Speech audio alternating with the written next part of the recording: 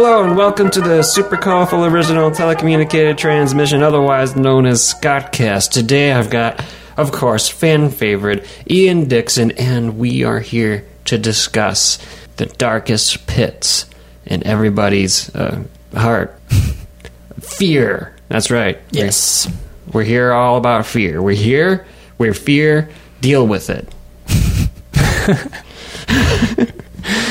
All right. I couldn't record this episode yesterday. We originally had it scheduled yesterday to record, but at the last second I realized I left my hat at Sibel's house. Yeah. And I cannot podcast without my hat. It's got magical qualities to it. Every single podcast we've had in this podcast, every single episode we've recorded, I was wearing this hat. People don't understand the power of having an affectation like this, like a little symbol. It truly puts you in a different state of mind. It really does. And so when it came time to pod and I realized I didn't have my hat, absolutely nothing in my mind was coming together to the point where we could pod. It was like taking that foundational brick and just Jenga pulling it out. Yeah. And watching it everything helps you fall. hold all the pod magic in your brain. This is where all the pod magic happens. It just escapes out the top if you don't have it on. That's right. That's why I guard this hat with my life. It's not the best looking hat. It's got all sorts of bite marks on it, rust. I believe is tetanus. I wash it once in a while. Yeah. So that's good. But besides that,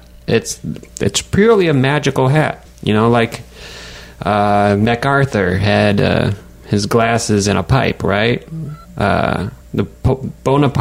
Napoleon, he had a hat. Yeah. What else did people have? Washington had a wig. And wooden teeth. Yeah, and Lincoln had a hat. He did. Yeah, the great emancipator. Abraham Lincoln had a big, tall stovepipe hat, and no one ever called him too fearful when he was leading the Civil War, leading our nation to unity once more. There you go. So sometimes fear is a good thing. Sometimes fear drives you towards what your goal is, and that's why I thought, hey, we should make this the topic of an entire podcast because it's such a potent topic, and it's the kind of topic that really people are afraid to talk about naturally because it's fear. Yeah. So we're recording all about fear today. Every single topic is going to come back to fear, and that's kind of I'm trying to keep this podcast ship intact. I want people to listen to this podcast and know what's going on. I want them to feel like a unity within the episode, because we had a really good episode a few episodes back, Hamtramck Avengers, and one of the best parts about that episode was that we potted completely without interruption. We just talked, and I literally just threw up the conversation all over my keyboard and onto the internet. You vomited onto your keyboard? Yep, and it came out gold. Okay. Power of the hat, power of fear. So today we're talking all about fear, and let me tell you, I'm going to start off with my fear of stagnation.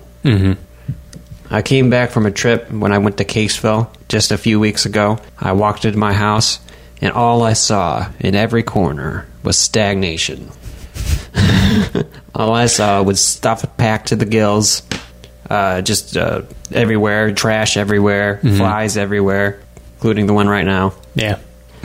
And I decided, damn it, Scottcast headquarters needs better. We need to move. And by God, this will be probably our last podcast in the original Scottcast headquarters. How does that feel, Ian? It's kind of tough. Change is hard. It's like fear of the unknown. Fear of the unknown. Even if it's a good change, it's like kind of sad to move on. You know what I'm saying? I know what you're saying. I know what you're laying down. Yeah.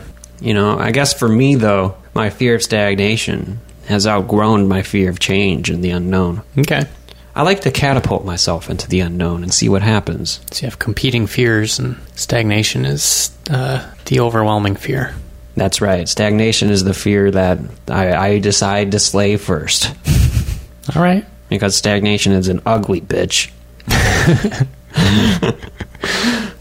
It's disgusting. It's uncomfortable. And I don't like to be disgusting and uncomfortable. Like right now, I feel disgusting and uncomfortable because of the weather in Michigan these days. Yeah. Always hot and humid. Like, the summers are no longer pleasant in Michigan. It's true. We really need our mole society to take root, so to say. Yeah. I would love a mole society of temperature controlled living, and fluorescent lighting throughout. And really, once you get the hang of digging holes, basically the real estate that's available for people to live in is going to like quadruple, quintuple. Because once digging a hole out and building a house and building a tunnel home for your tunnel family is down to like a contractor job. It's not going to be there's going to be so much less demand, so much more supply, I should say, for the meet competing demands of housing, because we're going to be able to go underground, live in little mole societies. And if, hey, I like that spot, why do you have that spot? I want that spot. What are you going to do? Dig under them or above them. It's a very small change. It's just a little tunnel elevator up to where you want to be. Like, say you wanted to be close to your favorite coffee shop. Yeah. Right? So you build your little tunnel home by your favorite coffee shop, and there's 3D space to deal with now. There's that whole new Z-axis that previously we barely had anything to do. Remember back in the 30s during that skyscraper boom? You know, weren't you there? I remember it well. Yeah. Everyone was amazed that that this one plot of land could have 80, 100, 1,000 floors of space. And it's that ad nauseum now that we're building a tunnel society. Yeah. Well, I mean, at some point it gets a little rocky. Problems with air and whatnot. Gotta have a pet canary to see if you're gonna die soon. That's a good call. Pet canaries and little rivers of algae throughout all the halls. Yeah. You know, because algae can... I hear that's what they do in the space station, is they have like a little bucket of algae to replenish their air supply. You know, carbon dioxide to oxygen kind of stuff. Can algae thrive underground? I mean, with light, and we know how to make light. Yeah. We know how to make artificial light. So I think we have all the... I honestly think we have all the fucking science we need to do this. It's just that people are so against becoming underground mole people. I don't know why. It's that fear of change. It's that fear of change. People don't want to be mole people. They think, oh, lawns, they're so great. But you know what? Lawns aren't great either. No. Lawns are terrible. It's a bad ecosystem, and it's a lot of work. Yeah. And it doesn't even look that good. Let's be honest. It's sure, green is nice and pretty. Everyone loves green. It's the color of money. Everyone loves money. But a lawn, what does it do? Like, let's name its sins. It kills off the ground bee population, isn't it? Doesn't it do that? I have no idea. It does something with bees, and like, if you like bees, you shouldn't like lawns, kind of deal. Because it's hip and trendy these days. Well, to we're be not going to have bees bees for very long either. Yeah. So, like, and why? Because we have lawns instead of tunnel societies. If humanity would just go underground and let nature thrive atop the crust, surely it would bounce back, because that's kind of nature's thing. It finds a way. Thanks for that.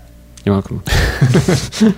We needed to get that. Got our Jurassic Park reference in already. That's right. You went to Toronto and you got me a Goldblum gift. Did. Because I was watching your cats. Yeah. So it was the greatest gift I've probably ever received for someone's trip out.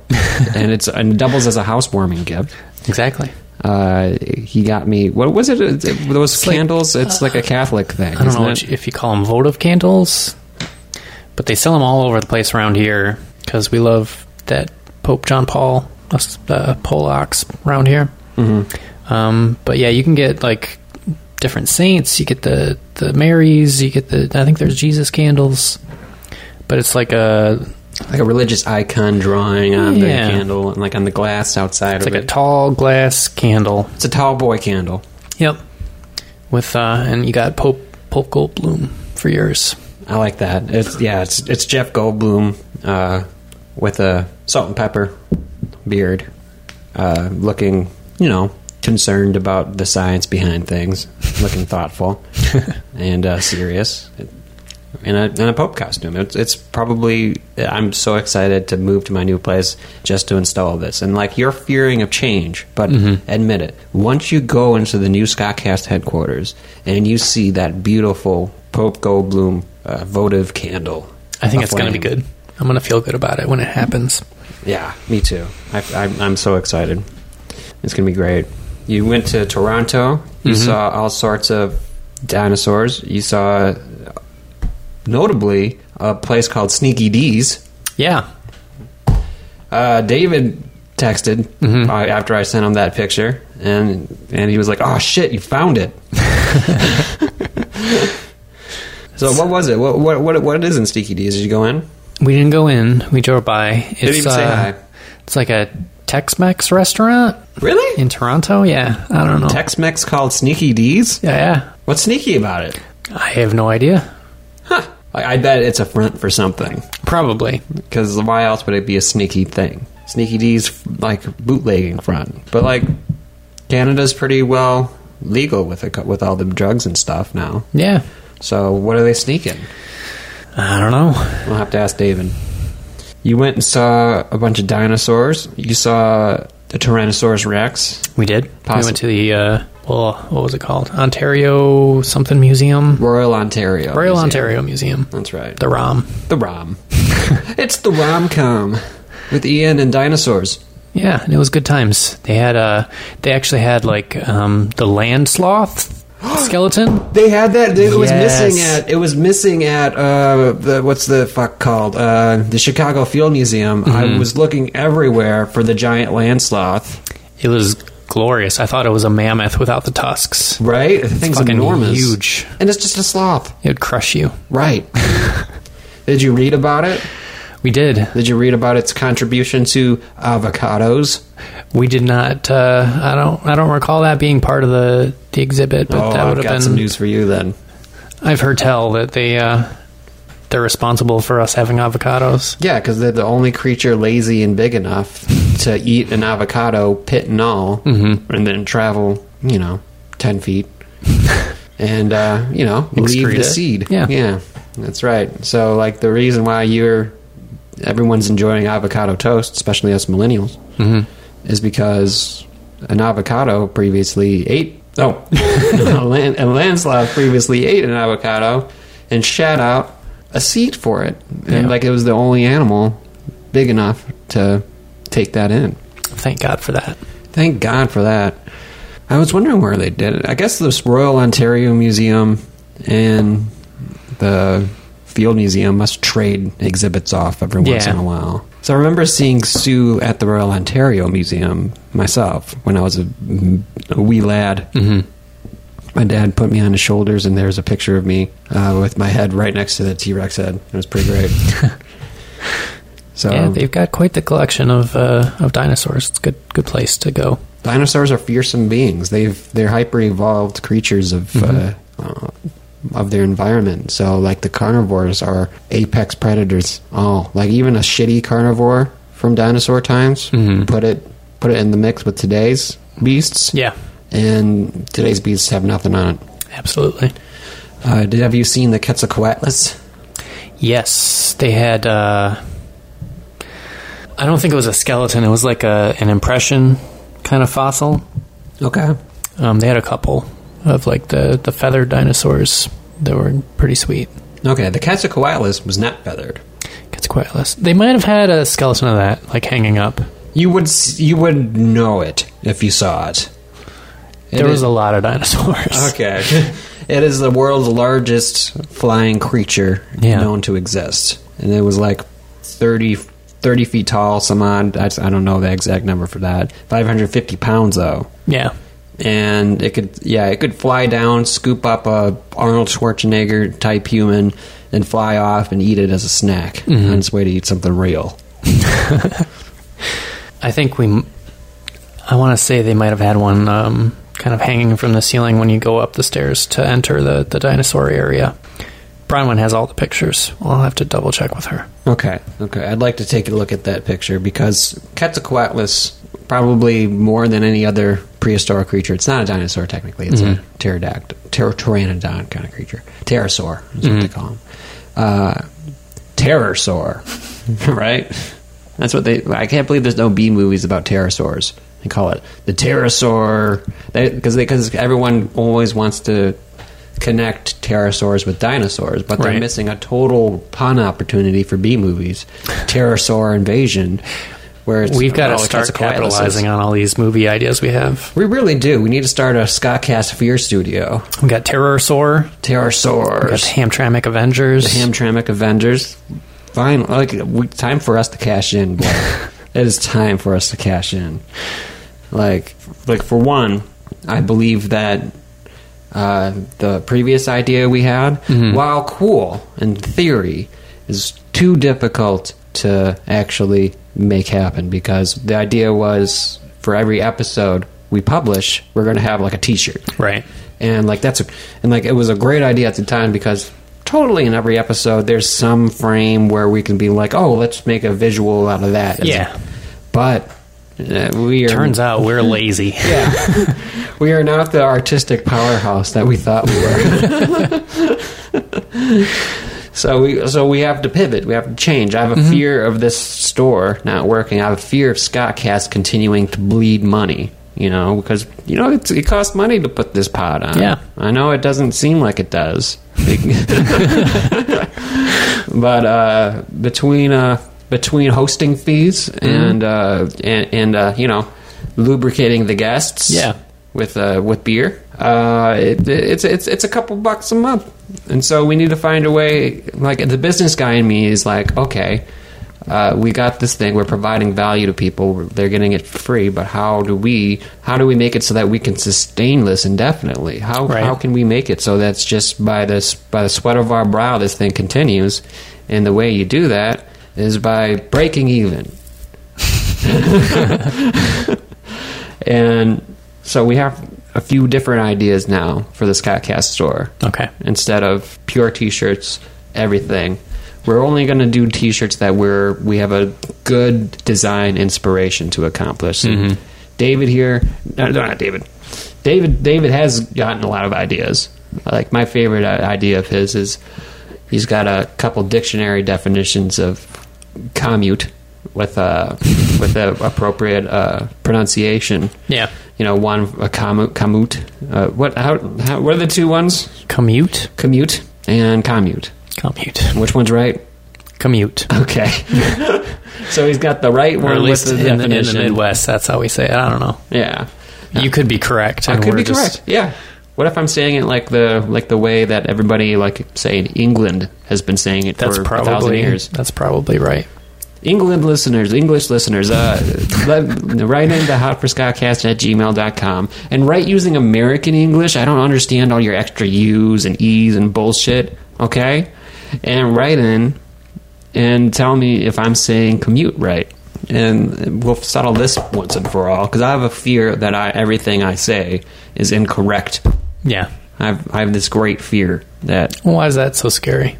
Well, because I'm saying a lot of shit, and I kind of hope it lands. Well, that means you have room for growth if you're wrong. Room for growth. Yeah. Well, I don't want to grow that way. I love growth. I love being a better person than I was yesterday. But, I also don't want to be starting as like an amoeba in a ditch over here. I want to start like as a normal person. I want to grow into some superstar. I don't want to start as a bumbling fool who can't even speak English correctly and then end up someone who can somewhat communicate a thought. That's not a road I want to go down. People have this theory of personal development, right? A lot of people like to focus on the shit they're bad at. They're like, oh, I'm really bad at this, so I better practice it and get better at that thing I'm bad at so that I'm not as bad person overall. But a lot of people are like, I forsake that idea. Fuck the stuff you're bad at. Find what you're good at and double down on it and get amazing at that. I think every flaw has a converse strength related to it. Okay. So give me something that someone might be bad at. Let's go for me. Because I'm here to tackle my fears. Yeah. So what is something I'm bad at? Let's say I'm bad at pronouncing things. Okay. I'm bad at commute. and various other things. I bet we can have like a little compendium of words that I have not said correctly. Like I was recently made fun of by I said a very serious thing, and I was trying to make a really like intelligent point about something, and so I used the word facsimile. Like facsimile? Yes. Okay. Look at that word and written on paper and tell me it's not facsimile. Well, is there any strengths for that? Besides lightening the mood randomly without my intent? See, you picked a tough one.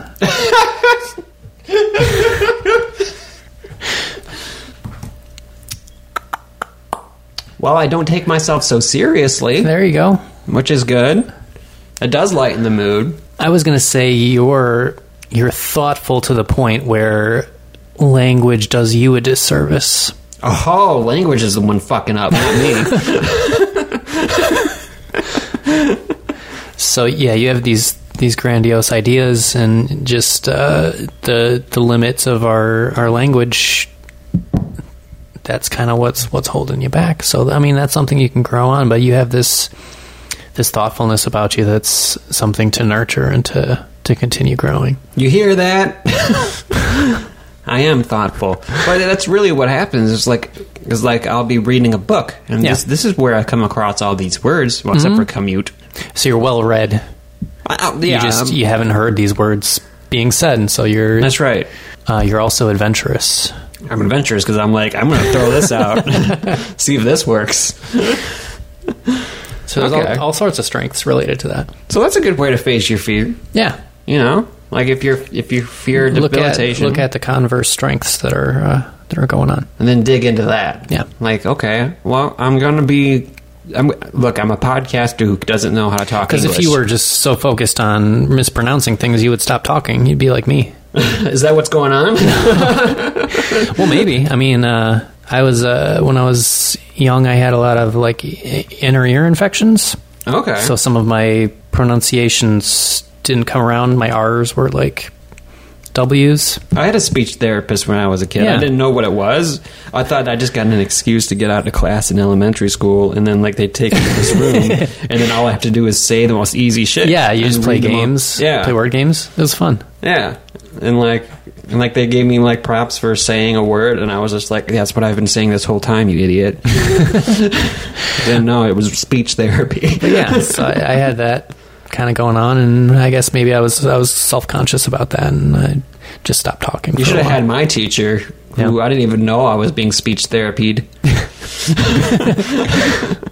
What is it called when you're getting therapied? Like, it's not therapied, right? Not like centipede. It's not like therapied. No. Like I'm getting my therapy done. Like the act of being in therapy? Undergoing therapy. Yeah.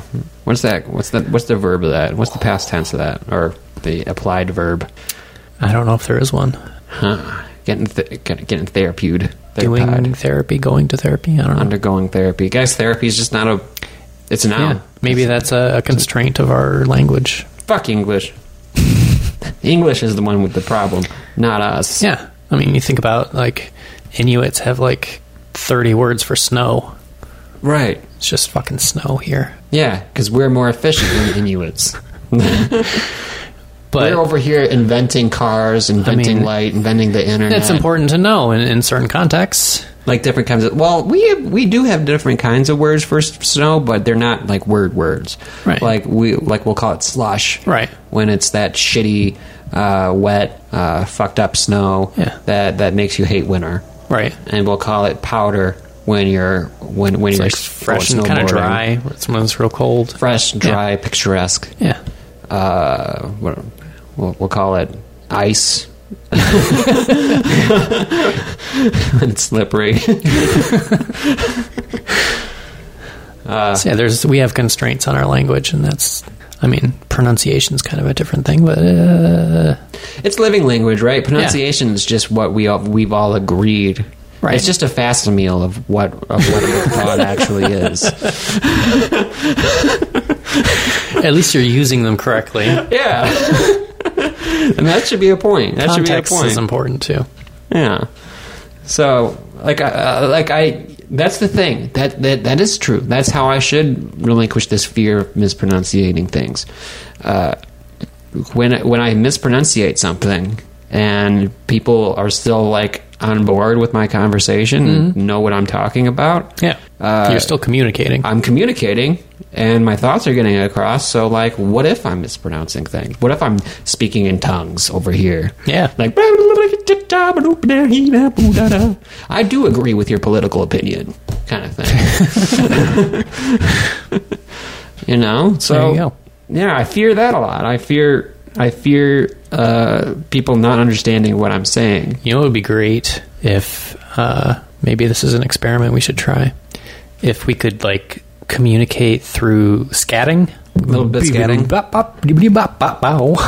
What was that though? I don't know. Oh, so you're gonna have to say something. It's something we're gonna have to practice, right? Like, but if we could just start scatting and like we know what we're talking about, that'd be great. Okay. Wouldn't it? Yeah, it would. Like, how about this? For this episode, at least for the experiment, Yeah. I will hold back the Scott. Let's think about how a word's pronounced guy.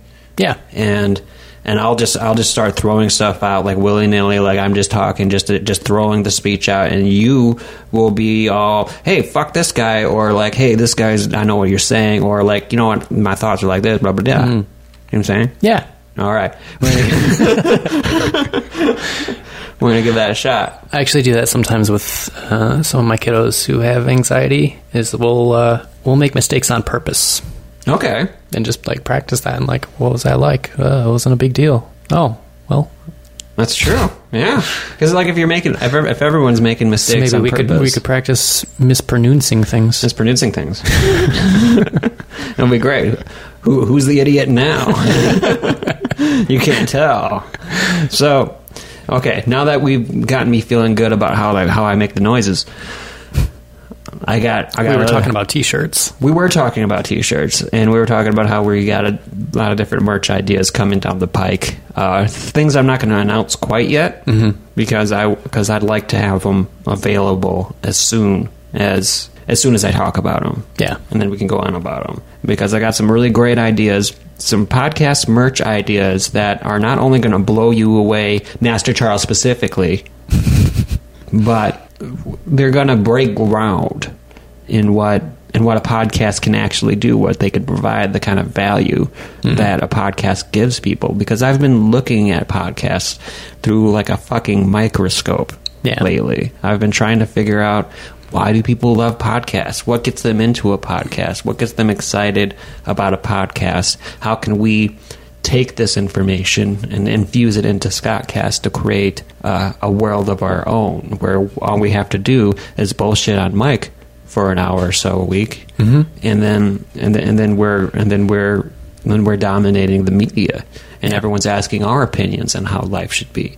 and then we're actually getting these tunnels built, and we're actually getting people to come down, live with us, and we're saving humanity one person at a time, because we've built this great underground bull society. So I've been wondering how we could do that, and so I've been studying the merch ideas, and we've got some ideas coming up the pike. Ian's got his red book of designs. He's been flipping them through. Like, I'm telling you, this guy looks like, it looks like a scene out of the Da Vinci Code, the way he's got diagrams and like intricate math and I'm things. so excited about the Hamtramck Avengers design. Oh, it is a fantastic design. It is possibly one of the greatest things to come out of Scottcast in general. So we've got all these beautiful designs, and the Hamtramck Avengers one especially. Like, by the time this episode comes out, it might be out, but, you know, check the Scottcast website, see if the Scottcast shop is up. Once it's up, you'll be able to peruse and do things. And I've had an idea, well, since I'm cutting stuff out right now. Anyway, I had an idea that for our Scottcast merch, everything we buy, everything we produce, let's say we have T-shirts, posters, and a special item. Okay.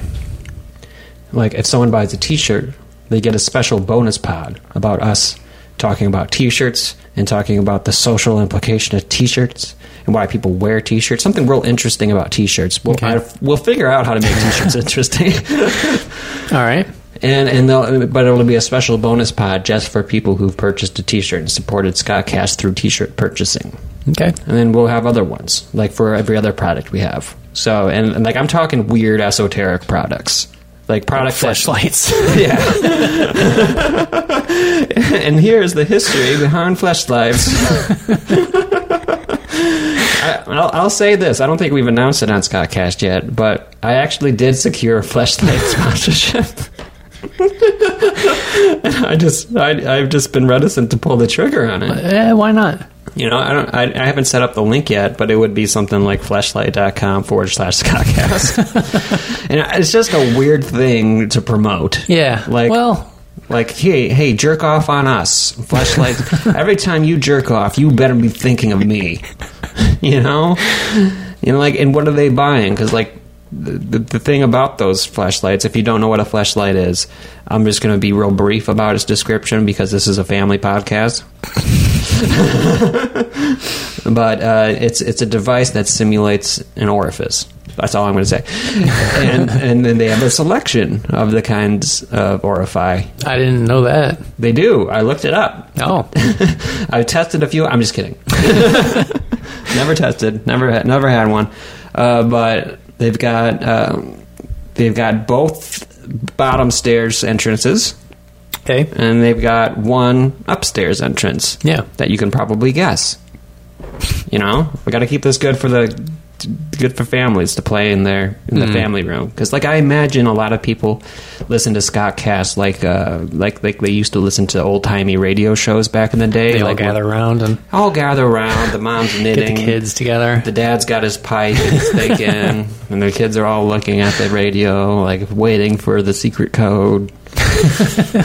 Where do we get that audibletrial.com/Scottcast membership, Scott? Well, all you have to do is open up that old Tommy internet browser and type in www.audibletrial.com/Scottcast, and you will receive one free book of any value you can imagine. These are $100 books, people. $100 audio free books. Free books. Free books. Free audio book. If you find Scottcast interesting, motherfucker, you're gonna love these like 7-10 hour diatribes on whatever topic you want, for crying out loud. And if you've made it this far in Scottcast and you haven't gotten yourself an audibletrial.com/Scottcast membership with a fake credit card information so you can give us money even if you've already signed up for Audible, then what are you doing? You can cancel it later. You can cancel it. It won't cost you a dime, and we will be rolling in dough at the Scottcast, the new Scottcast headquarters. Let me tell you, it's not cheap. It ain't cheap. It has functioning appliances in it. You know, it's got a cabinet. Holy shit! And in the bathroom, guess what? It's got a functioning toilet. That and shelving. Shelving. Yeah, the guy I bought it from, he actually listened to Scottcast. Oh. Enjoyed Scottcast. What up? So, you know he's good people. Yeah. So, like, the thing is decked out, 10 out of 10, a great, like, little living situation with great cabinets, everything redone, new appliances. I mean, this is Scottcast to the next level. Like, once we're there, I imagine the sound is going to be better. Yeah. Like, think of all the bugs we could cook.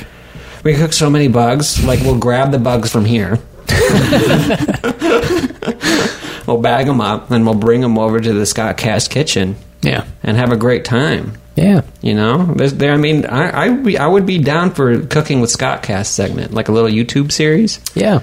Like a little 10-minute series. Like Sabelle, long-time Scottcastigator, progenitor of the term Scottcastigator itself. She is a wonderful cook. She's like a 5-star chef, like in her free time. Damn. Like what she does, she's a photographer by trade. And so just for extra scratch, she comes up with these 5-star frickin' meals. You know, takes a snapshot of it, takes a little picture, right? And sells it to Getty Images. Wow. Isn't that cool? Yeah. That's cool. I mean, like, most people, when they take pictures of their food, they post it on their Instagram and no one even likes it. Right. This person takes pictures of their food and people are willing to buy it, like, Like, oh, well, you got a picture? Here's this. You got a picture? Here's this. It's insane. How are you friends with so many talented people? I have no idea. Here's what I'm doing. You must be an amazing man. I think it's the opposite. A long time ago, I learned, I read somewhere, probably the internet, that if you want to be a better person, you got to surround yourself with even better people. Yeah. Like because you're like the old folk saying goes, you're the average of the 5 closest people in your life. So what I've been doing, and a big reason why I'm as great as I am today, is I surround myself with excellent conversationalists, thoughtful people, kind people, and talented people. And hence, I'm like the greatest human there is. And everyone else gets a bit of that buzz too. So everyone else gets rose with me. Ascends with the Scott. Yeah. And that's why I'm called colloquially around town Scott the Great. Colloquially? Around town as Scott the Great. So I've been engaging, here's a fear of mine, I've been engaging in internet fights. Yeah. What's the fear part? The fear is I feel like I have a fear of being wrong. And so like I see somebody with an opinion that differs from mine. There's children playing outside. That's fine. They're wrong too. They're ruining our cast. Stupid kids. Background noise. God damn it. Go get don't your parents know enough to get you a shovel? Like if I'm not hearing digging, then you're wasting your time as a child in this new society. It's true. But I have a fear of being wrong about my... like, all of a sudden, I'm garnering opinions about society. Yeah. I'm seeing people in society. I'm not going to go on about them on Scottcast, because that's not what Scottcast is about. It's not about lording over people. It's not? Well, not in this way. Not today. Not today. That's about fear today. And so... like, I feel like I have a fear of being wrong, and when I see these people... and this is what they do. And I'm sure a lot of Scott Castigators, no matter what side of the political spectrum you're on, no matter what beliefs you hold, find this annoying. But they go on Facebook and they find a picture that someone else shared of someone else's conversation, and it's always like the same formula. Some guy says something, some guy responds something snarky, right? And then another guy sends like 18 paragraphs explaining why they're shit, and then there's no. So it's just a screenshot. Yeah, and people just repost it like, check out this verbal evisceration. This guy got owned. And I'm agreeing with that person, and come at me, bro, kind of attitude. Yeah, and it annoys me because this is not your opinion. This is something that you just read and like attached yourself to. B, like you're not really open to actually discussing anything, because all you're doing is posting this person verbally eviscerating somebody. Yeah, and you're not showing any of your own personal thoughts. You're just reposting something you've saw before. Right. And C,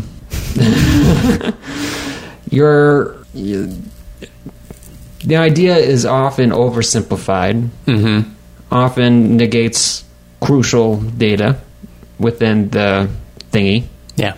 And it's just annoying. It's always an extreme opinion. So what I've been doing, I should say, lately, for some reason I've started getting opinions, and I've started feeling the need to express them, is I go on and I'm like, oh, you're not prepared for the verbal evisceration I'm about to give. And I get my paragraphs out. Yeah. And you know what it's like when I get paragraphs out. It's just paragraph upon paragraph upon paragraph. Right. And I went on this guy, I'm not going to say what I said. I showed it to Sibel, and she's been sweet, and she said, hey, the only reason they didn't respond back to you is because you verbally eviscerated them. And they have no leg to stand on now. Yeah. But I fear I'm being wrong. I fear like most of these people are just laughing behind their backs, laughing behind their keyboards. And it's like, It's just not a good way to engage in conversation. So maybe didn't we come to this conclusion after episode 33? We did, and then I just kept going at it. Stop arguing on the internet. That's it. That's the big revelation. Just quit it. It's not worth it, and it's totally true. If you fear being wrong, arguing on the internet's not the place to go. Yeah, because I mean, you may be right or wrong. It doesn't really matter on the internet. You're probably both. Yeah.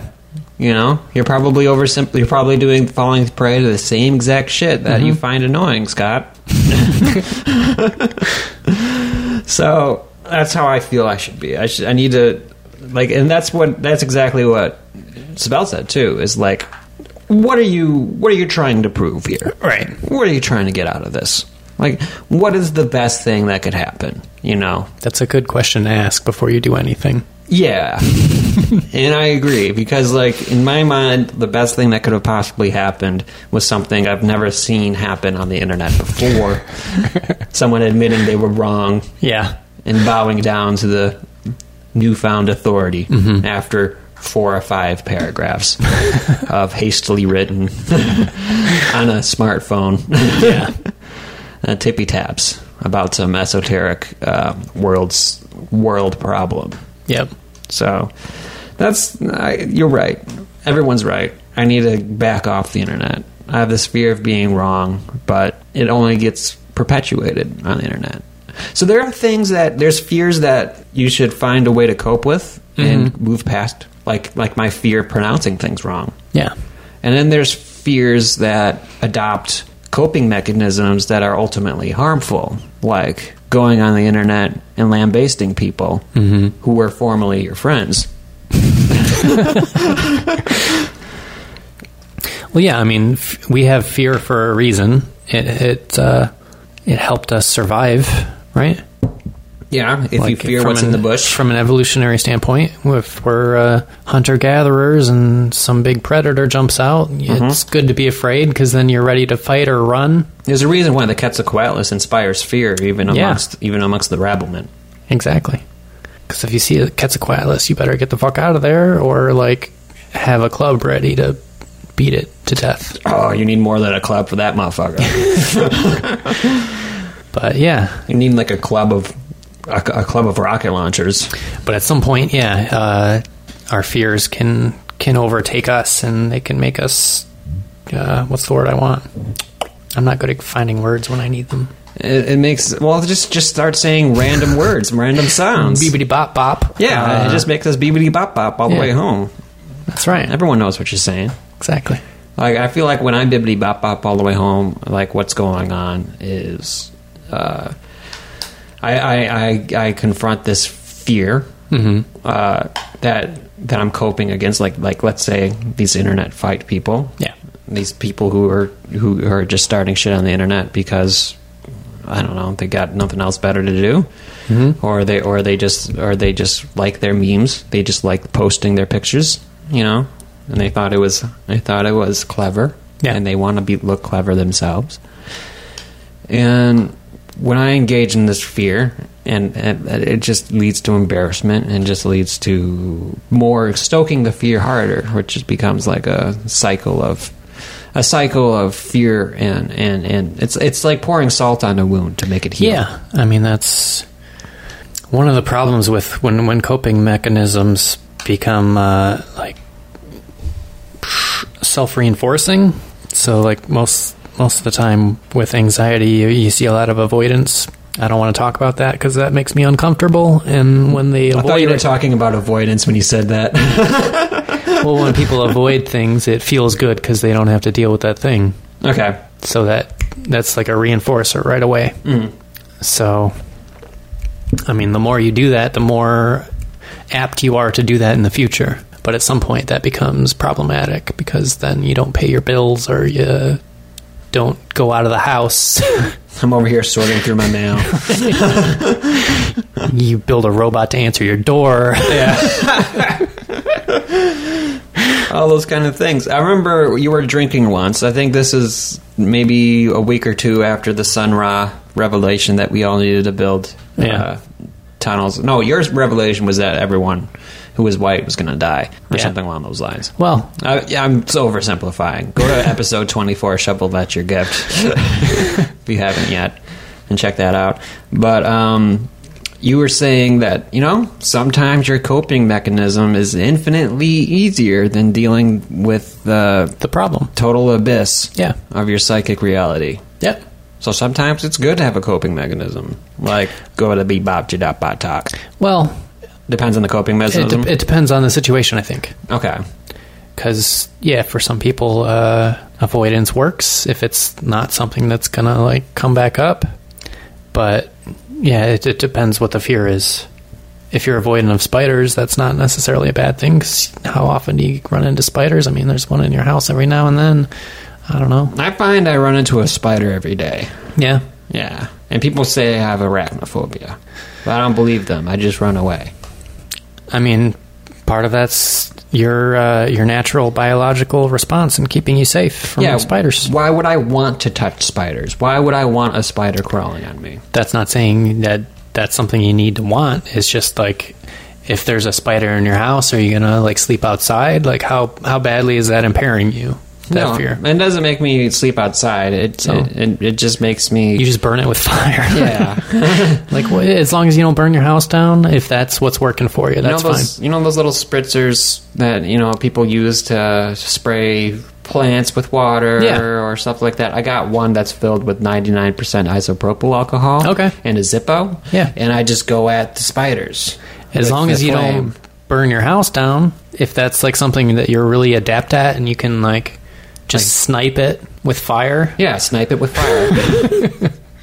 That's not bad. That's I mean, that's not avoidant either. That's proactive. Yeah, you're facing your fears by attacking the spider, destroying the fear. I think there's maybe less dangerous ways to do that, but if it's not impairing your life in some way, then it's not a phobia. Okay. So the phobia, the crux of it is really about how it's impairing your functioning. Okay. I heard this guy on some other podcast. I'm not going to mention the other podcast because if you're listening to this podcast, you found the podcast you need.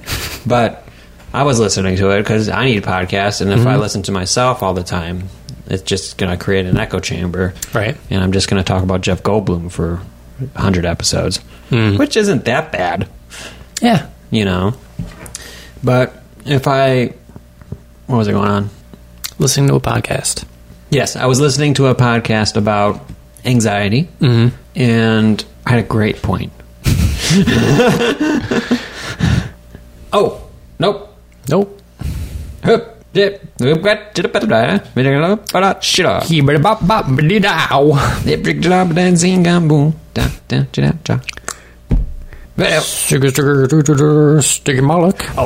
I was listening to a podcast on anxiety. Yeah. And the point of it was, well, not the point of it, but the guy said that he could cure any phobia with his therapy. Okay. And his therapy was, for major phobias, he just exposed you to the phobia for 6 hours straight. Okay. Like fear of heights, he just dangled you off a building for 6 hours. Yeah. Which seems a little silly. Well, is that his only option? Well, he's got more advanced treatments for like other things and stuff like that. Okay. But his phobia treatment, his big picture phobia treatment is you can cure phobia in 6 hours through exposure therapy. Like if you're afraid of dogs. Yeah. If you just hang out with the dog for 6 hours. That's called flooding. Okay.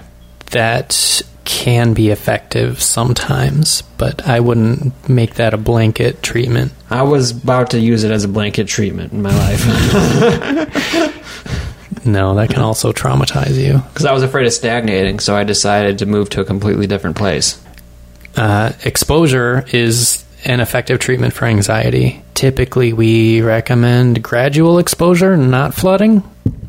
Okay. So it depends how severe the phobia is. Okay, so for me, it would be like dancing with a spider. I mean, for you, it doesn't sound like spiders are really fucking your life up. No, because I got the flamethrower. I'm sure if you were in a room with some spiders for 6 hours, you would feel okay. But if you were at a point where, like, you sprayed your entire apartment with isopropyl alcohol every day, and then blazed it. and Fuck you, spiders.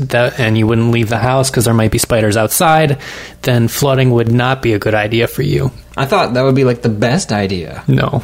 Like, yeah, get them in a tank with spiders. Like, let them become Spider-Man.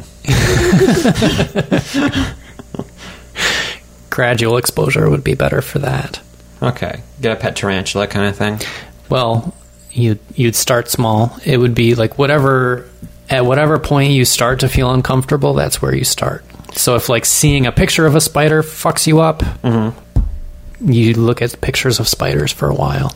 I was listening to that. It's somewhat similar. Like, there's these people, like, you know those intensely obese 1,000-pound people who can't make it out of their bed? Yeah. Like, a doctor will come in and they'll tell them, you've got to exercise. If you don't exercise, you'll die. You won't do it. And they're like, I can't even get out of bed. How can I exercise? And they're like, look how fat you are. Just lift your arms up. Like you're flapping wings. You gotta, and that will be 100 pounds worth of exercise. You gotta do it one step at a time. You can't just, you gotta meet the person at their limits. And if the limit is very low, then you don't put them in a room with a bunch of fucking spiders. You don't make the fat man run a marathon. No. I like that.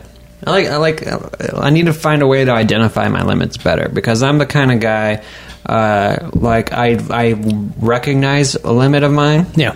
Like particularly with physical exercise, stuff like that. And I view it as a weakness, and I view it as something not to do. So like, I'll never go at it by the limit. Like, I've already told the story on Scottcast of the coach who ran me around, right? Yeah. My limit was clearly nothing to do with anything in track. There was no track event that was appropriate limit for me. Yeah. Everything was beyond my limits. But I was still in those. Intramural sports, or whatever the hell, the intramural. What do they call it when you're competing with schools? That thing. I guess. Yeah. Yeah. So I was still in those sports programs, and I was just way beyond my limit. So I coped with that by avoiding practice, avoiding doing anything, avoiding being around it, like stuff like that. Luckily, I got injured. And I was able to skip like a couple months straight, and that was amazing. Yeah. All I did was show up after work in my sweats, or not after work, after school in my sweats, and walk around with the other injured people. There's another guy who broke his leg, and we had a great time jogging slow together. And then once he healed up, though, we never talked again. So that's I'm afraid of my limits being too limiting. That's a fear of mine. Yeah, it's a phobia. Got to get over that. And a lot of people, particularly thoughtful people, particularly people who read the news or watch the news, particularly people who consider themselves educated, have a fear that the world itself is ending. Yeah, you know, like we're recording on the pod, talking for hours upon hours about ways we can survive in the upcoming mass extinction. And so I've got this quiz. Okay. That I feel like might help our fears. Let's do it. I found it on the internet. Okay. I didn't find it on the internet. I found it in a book, so it's even better. All right, so I got this quiz. Yeah. And it's in this book by a man I feel like you'd appreciate. He's a global health professor from like Switzerland or Sweden, one of the two. Okay. I always confuse Switzerland and Sweden. I don't know. They're pretty similar, aren't they? Kind of. Are they close to each other? They're both in Europe. Are they both Nordic? Sweden is Nordic. Switzerland is between Italy and Germany. Oh, okay. It's between Italy and Germany. It's in the Alps. I think this is Sweden. Okay. This is the one.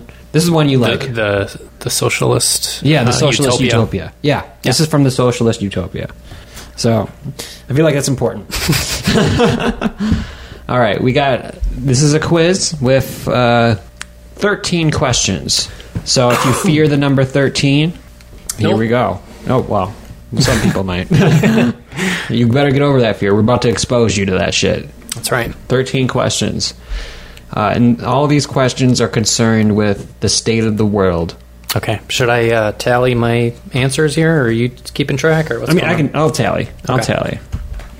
That's a good idea. So we can tell how good you are. Yeah. Okay.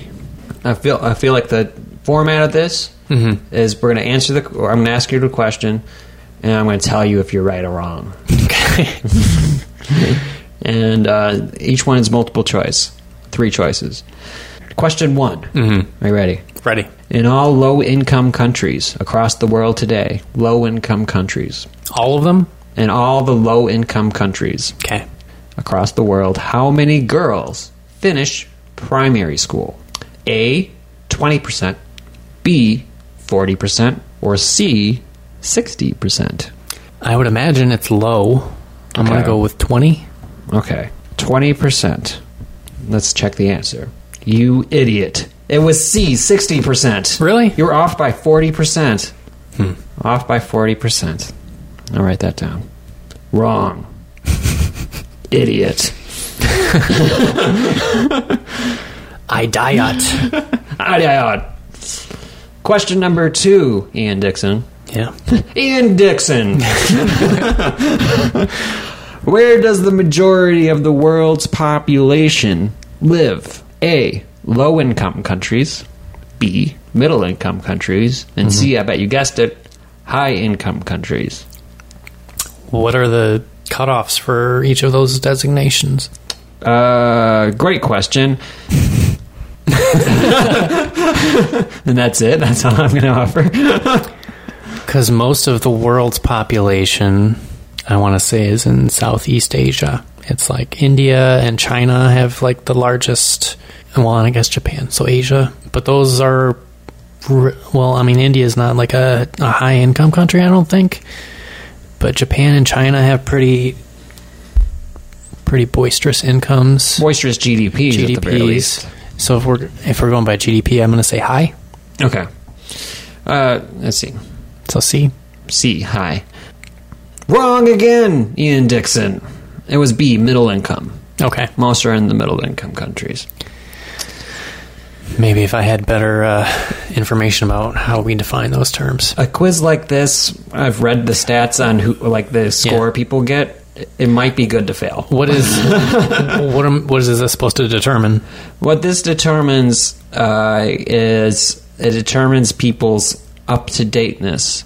Because apparently what this book was written about, and the reason he wrote this book, was because he saw like an epidemic where people were being taught, and a lot of education, a lot of books being published, a lot of journalists spitting truth, all about information that hasn't been updated since 1965. I believe that. So, like this Swedish socialist utopian professor, he made it his mission to update everybody on the state of the world, and how it's progressed or degressed, as you'll see. In the last 20 years, question 3, the proportion of the world population living in extreme poverty has doubled, remained about the same, or halved. Extreme poverty in the world. In the world. The proportion of the world's population. I don't think it's gotten better. Okay. So doubled or remained more or less the same. I'm going to say, in how many years? In the last 20 years, and this was published maybe 10 years ago, so in the last 30 years. I'm going to say about the same. Okay. You idiot. Wrong. You imbecile. I need to come up with new words of degradation. And this is why I can't be a professor. I can't be a teacher. I don't know how to be good to my students. But the answer is almost halved. Which is nice. Yeah. You know, when you think about it. Extreme poverty. And he uses the World Bank data, by the way. World Bank and what's the one where all the nations get together and they're like, let's not fight? UN? That's it. He uses those two things. Okay. We got 10 more questions. I have faith that, well, so far you've got 0. And he uses the example of comparing people who take this test to chimpanzees taking the test, and people just generally by do random, worse yeah. than chimpanzees. Okay. So far, a chimpanzee is smarter than you, Ian. How does that feel? That's par for the course. Chimpanzees are crazy, man. They're like huge fucking creatures, pure muscle, and totally vicious. I saw the world's most disgusting chimpanzee video in the world. The world's most disgusting chimpanzee video in the world the other day. Let me just tell you, it concerned the frog and a chimpanzee. Leave it at that. Used it as a fleshlight. Oh, goodness. Okay, question 4. What is the life expectancy of the world today? Of the world? Yeah, the life expectancy, so the average life expectancy across the world.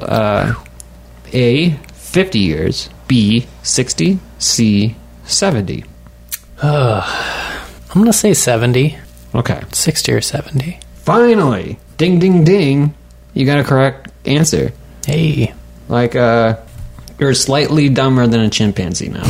Not completely idiotic compared to a chimpanzee.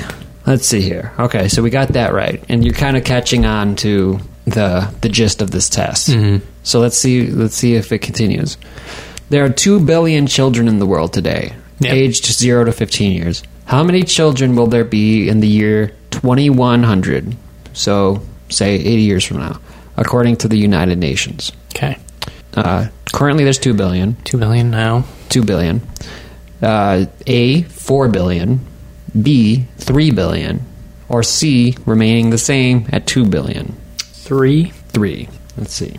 So you're going to say an increase, but not the most dramatic increase available. Right. And that was 5. Wrong again. It is C. It is remaining constant. Really? Really. He's got all the... It's a whole book after this that explains all this shit. Okay. I mean, I know millennials are not having kids at the rate that our parents did. Right? I'm not having kids. I'm not creating progeny. Unless it's a robot. And the sun's probably going to murder a lot of us off. Right? Like, where's the sun in this equation, Mr. Swede Man? Right. Yeah. Mr. Socialist Utopia? Did you put sunscreen on? Jesus. Okay. So the UN predicts that by 2100, same year, the world population will have increased by another 4 billion people. That's okay. So the world's going to increase. We're all correct. It's going to have more population by 4 billion. What is the main reason?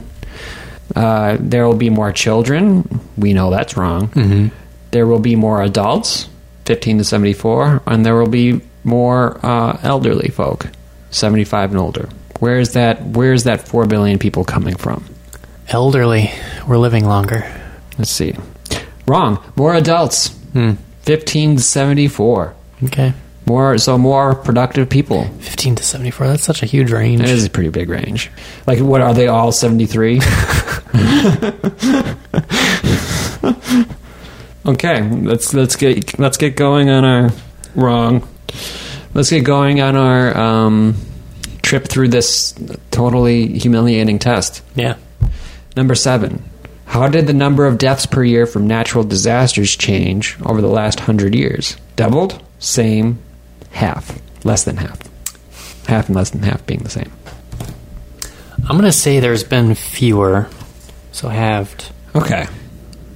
Even though it seems like there's a lot of natural disasters, I think we have better infrastructure in general. Correct. That's 2 out of 7 so far. Isn't that insane, though? These are all just facts. These are all just shit that's happened. Mm-hmm. That's why I like this book a lot. And to be fair, a lot of my Facebook arguments use a lot of these facts. Yeah. Because it catches people off guard. Number 8. There are roughly 7 billion people in the world today. Mm-hmm. Oh, this one's kind of hard to do. Which map shows best where they live? The one where most people live in Asia kind of area? The one where more people live in Asia, but a little bit more live in Africa compared to Europe and America? Or the one where the Americas have a little bit more people? So is it all in Asia? Or is there an equal amount? Is it all in Asia with an equal amount basically in Europe, America, and Africa? Or is it in Asia with a little bit more in Africa, or is it in Asia with a little bit more in America? Like the Americas, like the entire Western kind of thing. This one's kind of a shitty question. That's a tough one. This is not a pod-worthy question. What was the first one? Mostly in Asia. So, like, there's 4 billion in Asia and 1 billion in each the Americas, Africa, and Europe, respectively. And then 2 was like 3 billion in Asia, 2 billion in the Africas, and C was 3 billion in Asia and 2 billion in the Americas. I'm gonna go with B. Wrong again. Mostly it is 4 billion in Asia. I don't know what that's trying to prove. Anyway, how many of the world's 1-year-old children today have been vaccinated against some disease? Keep in mind, there's people like your buddy from the Facebook comments out there going anti-vax. How many billion kids? How many of the world's 1-year-old children today have been vaccinated? 20%, 50%, or 80%? Number 9. I hope it's 80. You hope it's 80. You think it is? I wouldn't be surprised if it was 50. You wouldn't be surprised if it was 50, but you're going to go for 80 just for optimism's sake? Yeah. Well, you're right. Hey. That's 3 correct out of 9. What up? That's 33%. That's 33%. You're on par with the chimpanzee. Monkeys. Don't give him a frog. Worldwide, 30-year-old men have spent 10 years in school, on average, worldwide. How many years have women of the same age spent in school? 9 years, 6 years, or 3 years? 9. That's correct. You're better than a monkey. Hey. Finally. Took you 10 questions, but you finally proved your worth against a chimpanzee. How's that feel? Feels good. Just like these opposable thumbs. Yeah. Yeah, you're giving a thumbs up. Suck it, chimps. Thumbs down to the chimps. Yeah, do this, you idiot. Stupid animals. In 1996, tigers, giant pandas, black rhinos were all listed as endangered. Today, how many of these species are critically endangered? 2, 1, or 0? What were the animals? Tigers, giant pandas, black rhinos. I have to go with 2. I feel like pandas may have made a comeback, but I know rhinos are on the verge of extinction. Black rhinos are on the verge of extinction. I don't know that tigers have made much of a bounce back. I don't think so. Wrong again, Ian Dixon. Apparently none of those are endangered anymore. Really? That's what he says. It's Swedish. Okay. He's got a book out. I'll tell you guys the title of the book after this. Well, that's good to know. Yeah, let's go kill some tigers. I want a good rug. Them fucking fur coats are swanky. I saw a picture of a fat tiger earlier. Yeah? It was actually kind of sad. It was like a balloonish tiger, apparently in China. How in the world, it was in captivity, but like how in the world do you overfeed a tiger? Don't they eat like hundreds of pounds just being a tiger? Like just like laying around being a tiger, they need like hundreds of pounds of meat. I guess if they're in captivity, they don't have to like really work for the hunt, maybe. I don't know. True, but like even then, like, you know, our baseline caloric thing is like 1,800, 2,000 calories or something just to exist. Right. But so a tiger's got to be a lot more than that because it's a massive creature with a heart that pumps and muscles that work. Yeah. But I mean, in the wild, they don't eat as frequently as we do. That's true. But how do you get an obese tiger? I don't know. I mean, that's got to be expensive. That's the one thing I saw when I saw that. I was like, wow, that's got to be expensive to make a tiger fat. I don't know. Ask Kyle. Too much Frosted Flakes. How many people in the world have some access to electricity? 20%, 50%, 80%. 80%. That is probably correct. Let's see. 12. That's correct. And the last question. So you're doing good, kind of. What, 25%? 4 You're out of doing 12? 1, 2, 3. Oh, 33 still. 1, 2, 3, 4. Wait a minute. 5 was wrong. I got 4 right. You got 4 right. You got 7. Out of 12. That's a third. 1, 2, 3, 4. You got 5 out of 12. Oh, hey. You're doing better than Chimp. What up? Okay, so global climate experts believe that over the next 100 years, the average temperature will get warmer, remain the same, or get colder. Warmer. That's correct. It was a little trick question. So yes, we are. So you're a smart motherfucker, dude. 6 out of 13. That's almost half. You are. I almost passed. You do better than most people. Hey. I went in, I bought this book with an agenda, so I knew that it was going to go a certain way. The title of this book is Factfulness, 10 Reasons We're Wrong About the World and Why Things Are Better Than You Think, by Hans Rosling. I told you he was Swedish. His name's Hans. Okay. So you did really good, and I thought it would be good to bring it up. Mm-hmm. Real quick on Scottcast, because Scottcast is all about fear. Well, this episode's all about fear. Yeah. And particularly fear of the end of the world. But apparently, instead of fearing everything, we should just focus on building our mole society. Yeah. Which makes sense. I guess I'm kind of an optimist. You're actually very much an optimist compared to all the chimpanzees and Swedish people that took this test. Because the guy was writing and he was saying that the majority of people across professions, journalists, professors, etc., like that, scored worse than a chimpanzee. Yeah. Because all those questions are set up to go for set world beliefs. Mm-hmm. And then he takes the data and he shows the data. And apparently the dichotomy between a developed nation and a developing nation no longer exists. Yeah. There's no more gap. There's where it used to be, like in 65, you had a developing nation and their healthcare, education was all on the bottom of the graph. Nowadays, it's more of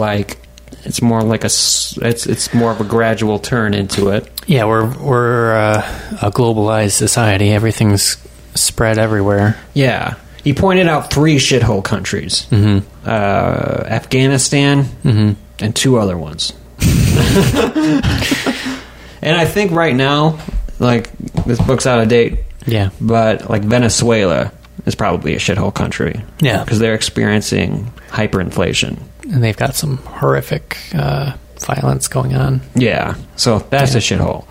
And then those other 3 are shitholes. But really, shithole country is not what it used to be. Mm-hmm.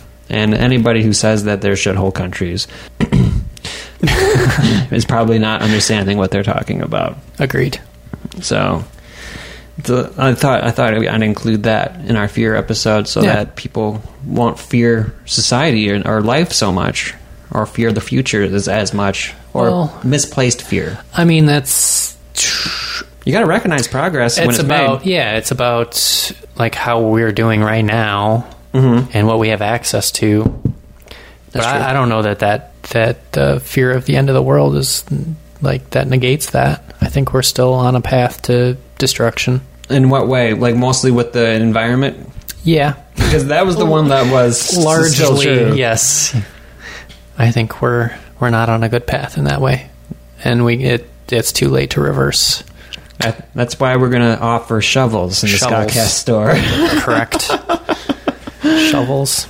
Shovels and bunker material. But I don't know. I don't think that's a fear of mine, actually. I think I have a radical acceptance of that. What does that mean? You're well, the world's ending, but fuck it. There's nothing I can do. It's not worth worrying about. Come what may. Yeah. Why not? I like that. We watched Monkey Bone. We did. That had a lot to do with fear. It did. Monkey Bone and Lady Terminator. We had a double feature after you got back from Toronto. Mm-hmm. And that was a wonderful time.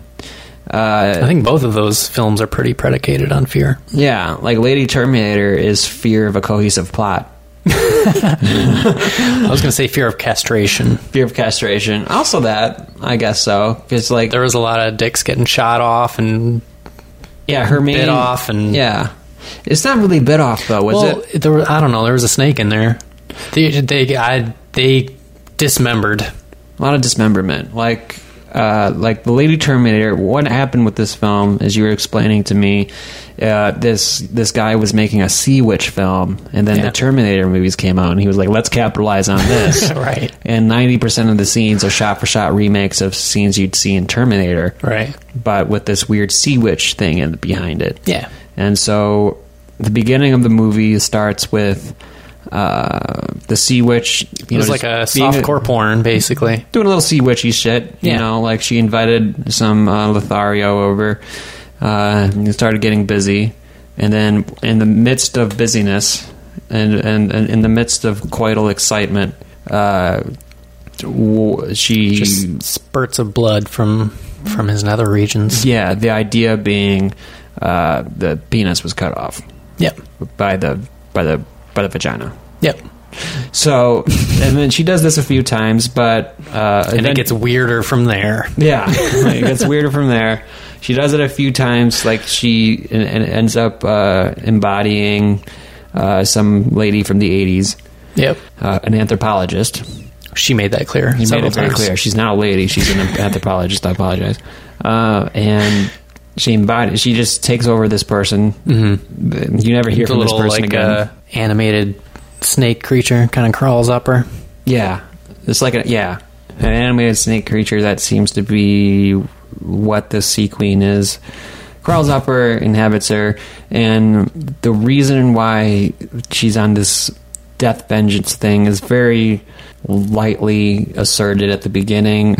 Like her husband as a Sea Queen, her Sea Queen husband in the castle was like, "Hey, you shouldn't bring people over to kill them," and then she was like, "Fuck you, I'm gonna do it, and I'm gonna kill your granddaughter." You know what an easy way to kill a granddaughter that doesn't involve time travel? Killing him. That, or just not procreating. with the man. Yeah. Just saying, no children for you. Yeah. If you're married, you know, and he seems to be the kind of guy that was like all for not fornicating around, because he had this wife who was fornicating around, killing people. Well, and he was pretty accepting of it, you know, and so it seems like he was possibly someone in a relationship who was, I would say, on the lower end of the power spectrum. Like there's a bit of a dominance on the Sea Queen's part. I don't know. Maybe it was an open relationship. We didn't really get a lot of insight into that. He doesn't kill his ladies. Presumably not. I don't know. He had a problem with her killed the guys, but It wasn't his daughter though looked just like the Sea Queen? it was a different actress. Was it? Yeah. I thought it was the same actress. No. Oh, okay. So maybe it was just a different daughter. But like, why is she married? Why is he? I don't understand their relationship at all. I don't think that was something that the producers worried too much about. I don't either. It had about 5 seconds of screen time. And that was a fun movie, kind of. Yeah. I was probably more excited about it than you were. Like, what excites you about these movies? It was a lot of working your way through to the action scene. Just the ridiculousness of it. A lot of dick shots. Well, Not like shots of a penis, but it's like someone would shoot a penis with a weapon. with an assault rifle. Yes. Yeah. I don't know. Maybe there was a Freudian element, because that's kind of all of like Freud's theories were kind of predicated on this fear of castration, and that's where like penis envy comes from. Is that like ladies in their biology are castrated, quote unquote, and so they want this power of the cock. I don't know, Cock power. yeah, and so maybe that imagery just gave me the giggles because I'm like a Freud nerd. That would make a lot of sense. So, as a Freud nerd, what did you make of Monkey Bone? Monkey Bone. I really liked like the first act, like the first 30 minutes. I got drawn in. There was a lot of dream imagery. It was kind of dark. It was almost like a Tim Burton kind of thing. Yeah, I was digging that. And then it turned into like just a schlocky like 90s SNL comedy, and it was kind of lame. It did. Yeah, I'll give you that like the best parts of Monkey Bone are all the animated aspects of it. Mm-hmm. Like, cause a lot of it, like I can tell that there's computer and practical, but you can't tell where the line is. Yeah, the effects were impressive for the time. Right. It was a beautifully shot thing, like a lot of Dali inspired dream surrealism. Yeah, in it. Maybe I just really like dream imagery. Everyone loves dream imagery. I had a dream recently. Yeah. I was flying, like just last night. I dreamed I learned how to fly, and like everybody had superpowers. and I decided to learn how to fly. And so I was flying around. It was a Superman kind of flying, like not flapping wings. Like and arm ahead with the fist and like... the fists weren't necessary. Okay.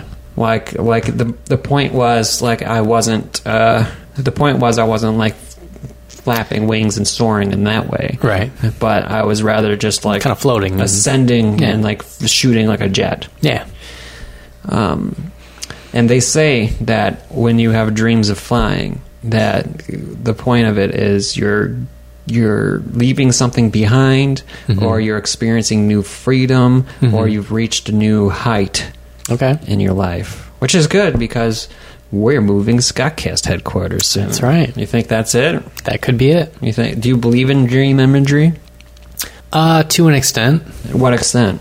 I think, well, I know that sleep is important for like memory. So when you're entering REM sleep, that's kind of how you process things that have happened, and that has a lot to do with like long-term memory production.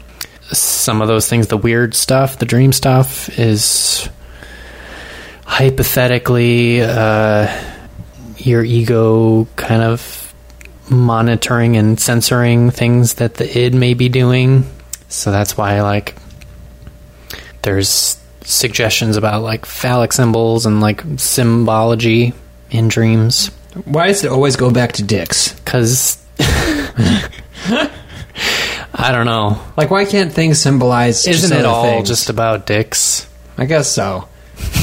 Like, if I have to say that there's a dick power in the world, it's that people with dicks ascribed way too much meaning to their dick, like John Updike type worship of their own penis. And maybe we should just calm down on it. It's just a floppy noodle. That's all it is. Floppy noodle that does the opposite of a noodle in boiled water. I'm saying. Yeah.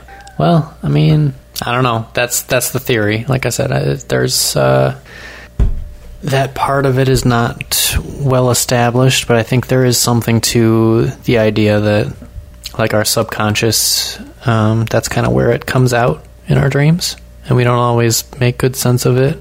Maybe we attribute it to our dicks when it's really about something else. Yeah. Just because you wake up and there it is doesn't mean that's what the dream was about. But yeah, that process of deep sleep, of restful sleep, of like REM is important to our psychological well-being, to our memory and cognitive functioning. Don't people, if they don't sleep, they start hallucinating? Like that REM after a certain period, yeah. Like that comes out, and like people, like I remember there's this guy, like his big accomplishment in life he wanted to do was he wanted to be, it was a lot like a Scottcast thing. He wanted to have the world's longest radio broadcast. And so he started broadcasting, and it became like a big thing in the sleep study community because it was basically a running commentary for 24 or 48 hours or some odd time. Yeah. On what it's like to have no sleep. And like he started hallucinating and seeing like bugs crawling all over him, stuff like that. Yeah, sleep's important. It is. And with that, I'm sure many of our Scottcastigators are about ready to turn off the lights, set their alarms, and go to sleep, because I hear a lot of Scottcastigators like to listen to Scottcast at night. Yeah. It's a night podcast for them. I thought it would be a day podcast for people, but no, it's a night podcast for a lot of people. We should do more ASMR. We should do some ASMR a little bit later. Maybe some bonus pods of ASMR readings between me and Ian. That'll be great. Yeah. And there's a lot more Jurassic Park fanfic to get through that. There's so much. Plenty of content.